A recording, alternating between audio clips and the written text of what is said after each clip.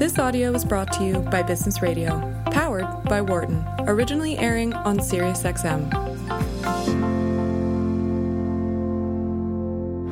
From the campus of the University of Pennsylvania Wharton School. This is Your Money on Business Radio. Hello and welcome. You're listening to Your Money, Series XM, Channel 132, Business Radio that's powered by the Wharton School. I'm Kent Smethers, a professor here at Wharton campus in Philadelphia, and we are still taping these segments via Zoom as the University of Pennsylvania remains closed.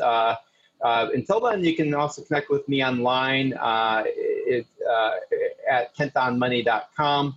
Again, kentonmoney.com. I have a growing list of financial advisors there that I've screened. And if you can't find one in your area, you can, again, find one there at kentonmoney.com. Remember, we only look for only fee only. That's what we always want to memorize, only fee only in terms of our type of financial advisor that we want to work with. All right, so the share of U.S. mortgages that transitioned from current to past due reached its highest level in at least 21 years in April of this year, and exceeding a previous peak from November 2008, if you can believe it. And so that's according to a new report by CoreLogic, which provides global property information analytics and data-enabled solutions to its clients. And how much did the coronavirus pandemic influence those numbers? My guest today is going to break it down for us. Welcome to the show, Frank Nothaft, who is the chief economist for CoreLogic, and before CoreLogic, he held leadership positions at Freddie Mac. Welcome to the show, Frank. Hey, thanks for having me today, Kent. And so you have a very interesting press release that you guys at CoreLogic issued on past due payments. And so, but for listeners who aren't familiar with CoreLogic, it's a big name in academics. So a lot of academics use your data, but it just briefly, a quick overview of CoreLogic. Sure. CoreLogic is a real estate technology and data analytics company. We provide a lot of resources to our clients to help people buy, find, and protect their homes. But we're strictly B2B. So we're providing products and solutions to banks, insurance companies, real estate agents, who are then directly helping consumers find, buy, and acquire their homes. Yeah, and academics. Academics use your data as well, though, those who study real estate. And so the data in your newest report is from your Loan Performance Insights report for April. I mean, give me an overview of the latest data, including the states and the regions that show the largest increases in delinquencies of payments.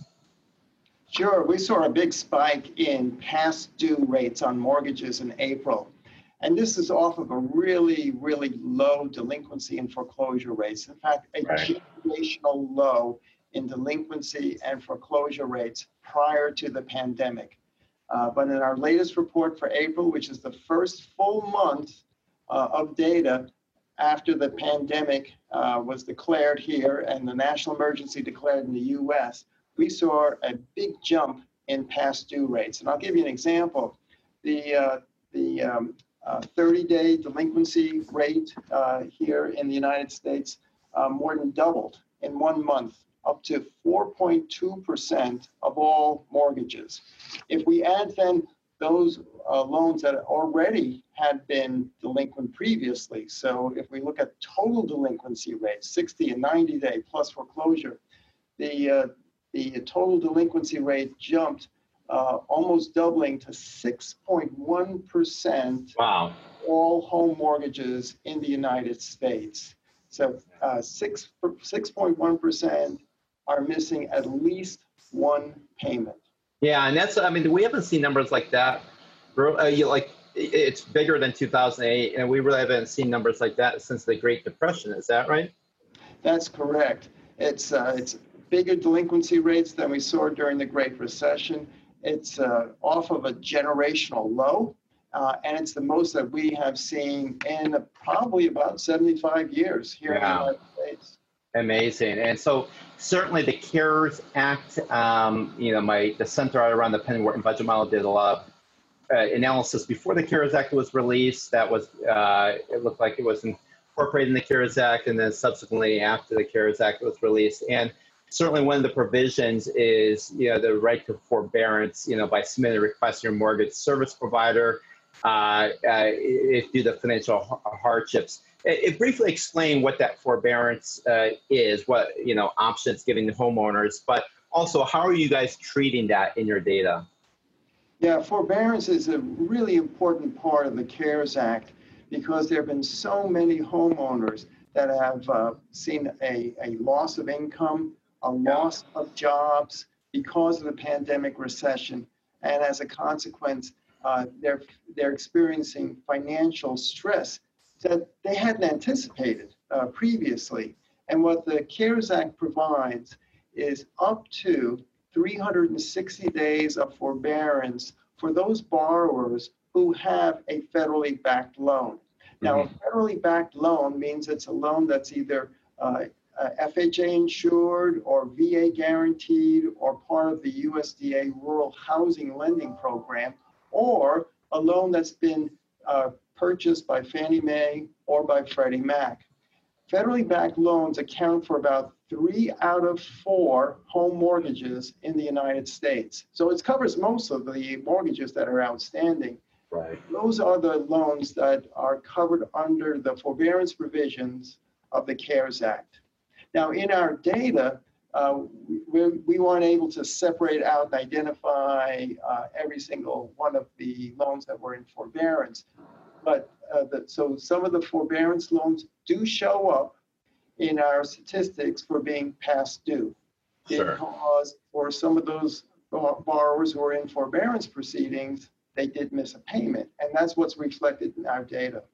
Yeah, and that's ultimately what lenders are going to have to care about, is missing those payments. So what can we expect to see in terms of delinquency rates once you think the forbearance period ends? Wow. And that's where we have a lot of concerns. So looking out 1 year from now, especially if the recovery from the pandemic recession is sluggish and the unemployment rate remains elevated a year from now, then I do think that we're going to see much higher levels of delinquency for higher rates of foreclosure too. The other thing that's happening in the market that I'm really concerned about is that as we look into 2021, home prices may weaken because of the high level of unemployment sapping demand to buy homes. Yeah. And it means that we could see house price weakness. And in fact, we're projecting that home prices will likely decline in the U.S. over the next 12 months. So if you put those both factors together, that is the loss of income for homeowners triggering delinquency, and then a fall in home prices eroding and maybe eliminating any home equity wealth they have in the home, that really does raise the dangerous prospect of foreclosure proceedings that ultimately result in booting the homeowner out of the home and the property going into REO, or real estate owned by the financial institution.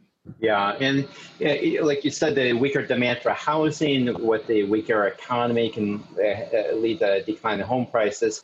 But then we know when home prices go down, often people will strategically default because they're essentially looking around them, their neighbors and so forth. They see the home prices going down. They're saying basically underwater, the value of my mortgage is higher than the value of my equity, probably in my home, and so I'll just walk away too. That has a vicious cycle that will lead to even more supply in the marketplace, even lower home prices.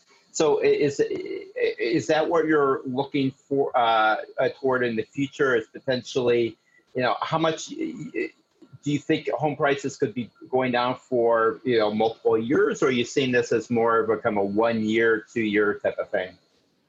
We see it concentrated in 2021, so I don't see it going on for multiple years. And this is very different from the the 2007, 2008 Great Recession and house price bubble bust. We don't really have a national home price bubble right now, and we have mortgages that were very soundly underwritten. That's very different from what was the case back in 2006 and 2007. So even though we're projecting home prices to decline, our projection is only about a 6 to 7% decline in home prices from peak to trough in 2021. That's very different from the Great Recession, where we saw home prices in our national index fall 33% from peak to trough. And it was extensive. It was over multiple years, from 2006 through 2011, 5 years of price declines. We don't see that at all happening this time around. So while it's possible there'll be some strategic defaulters in some hard-hit markets, overall, I think that's not going to be an important element. That's good. That's good news. I mean, we definitely saw that in 2008, but like you said, I mean, the loan quality is very different today, less liar loans and alt mortgages and everything else, but also the fact that there's many workers who would supply homes, construction industry, they also have been at home as well. So you don't quite see the same bubble effects both on the supply and demand side. So that's fantastic. When you see delinquencies on the fact that delinquencies on the U.S. economy, let's talk about that feedback channel. Is certainly we have the economy itself causing delinquencies, and as people lose jobs. But what impact do you see mortgage delinquencies having on the U.S. economy itself? Kind of the feedback the opposite direction. Well, it just, it saps purchasing power from consumers, and, consumption represents about 2/3 of GDP. So if you have weakness in consumption spending, then that just makes it harder for the overall economy, as measured by GDP, to expand and grow out of the recession. Home equity wealth is a component of total wealth for a household. And when wealth declines, that impacts consumption spending.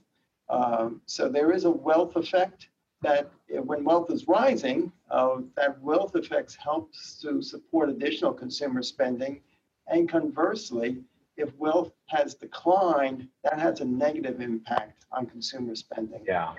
And it's certainly, every day you see in the news, mortgage rates are at the lowest ever, refinance now. I mean, where do you see mortgage rates going heading in the next year? I mean, it does seem like a pretty darn good time to be refinanced, though a lot of people, you have to read the fine print. The closing costs are always much higher than what people think. But nonetheless, where do you see the rates going this year? And you're absolutely right, Kent. Boy, the mortgage rates have hit a record low. In the most recent survey from Freddie Mac, which conducts a weekly mortgage rate survey, they found that the 30-year fixed rate mortgage averaged just below 3%. Yeah. 2.98%. It's remarkable. It is. It's absolutely remarkable.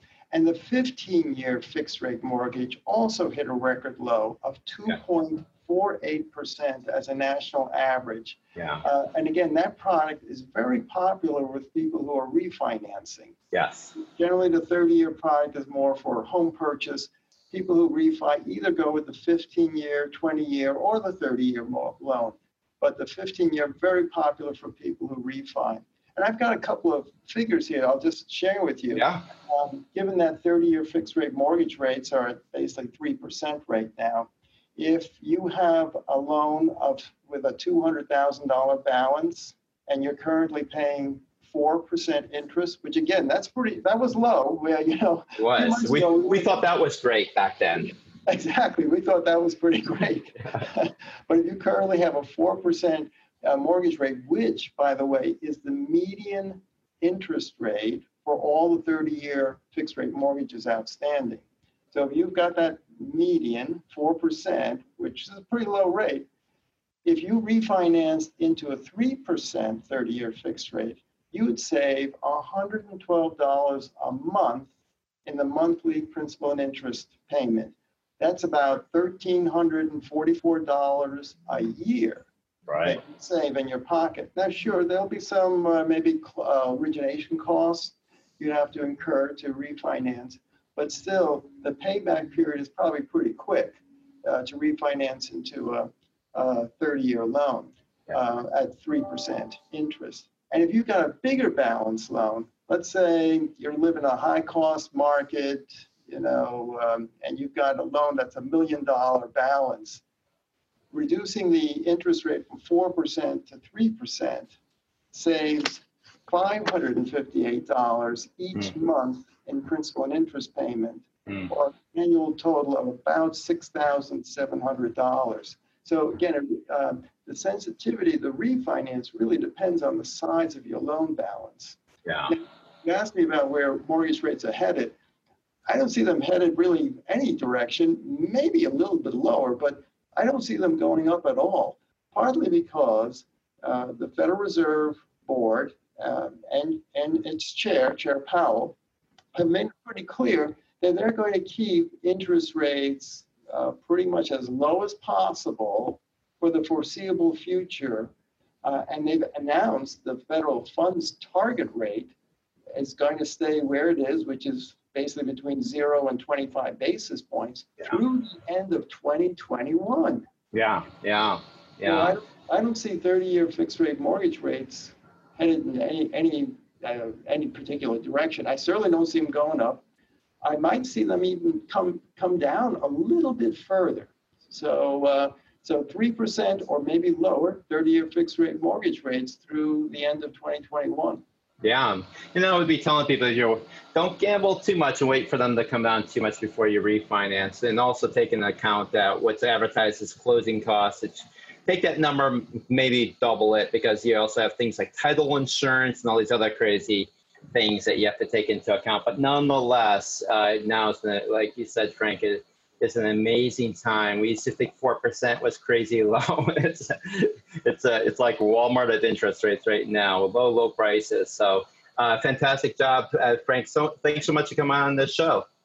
Hey, thanks for having me, Ken. And you can check out more about Frank and Nothaft, and is again the chief economist at CoreLogic, and more about just CoreLogic in general by going to their website, which is CoreLogic.com. Again, they're a B2B play, so it's not like you're necessarily going to interact as a consumer as too much, but nonetheless, very interesting work. You should definitely keep, if you're interested in especially mortgages, things like that. It's a great website. So I'm Ken Smithers. This is Your Money. Remember, you can connect with me by going to my website, KentOnMoney.com. Also, link in with me there on Twitter, Facebook, and so forth, where you're listening to Business Radio Sirius XM 132. For more guest interviews, check out our Wharton Business Radio Highlights podcast on iTunes and Google Play.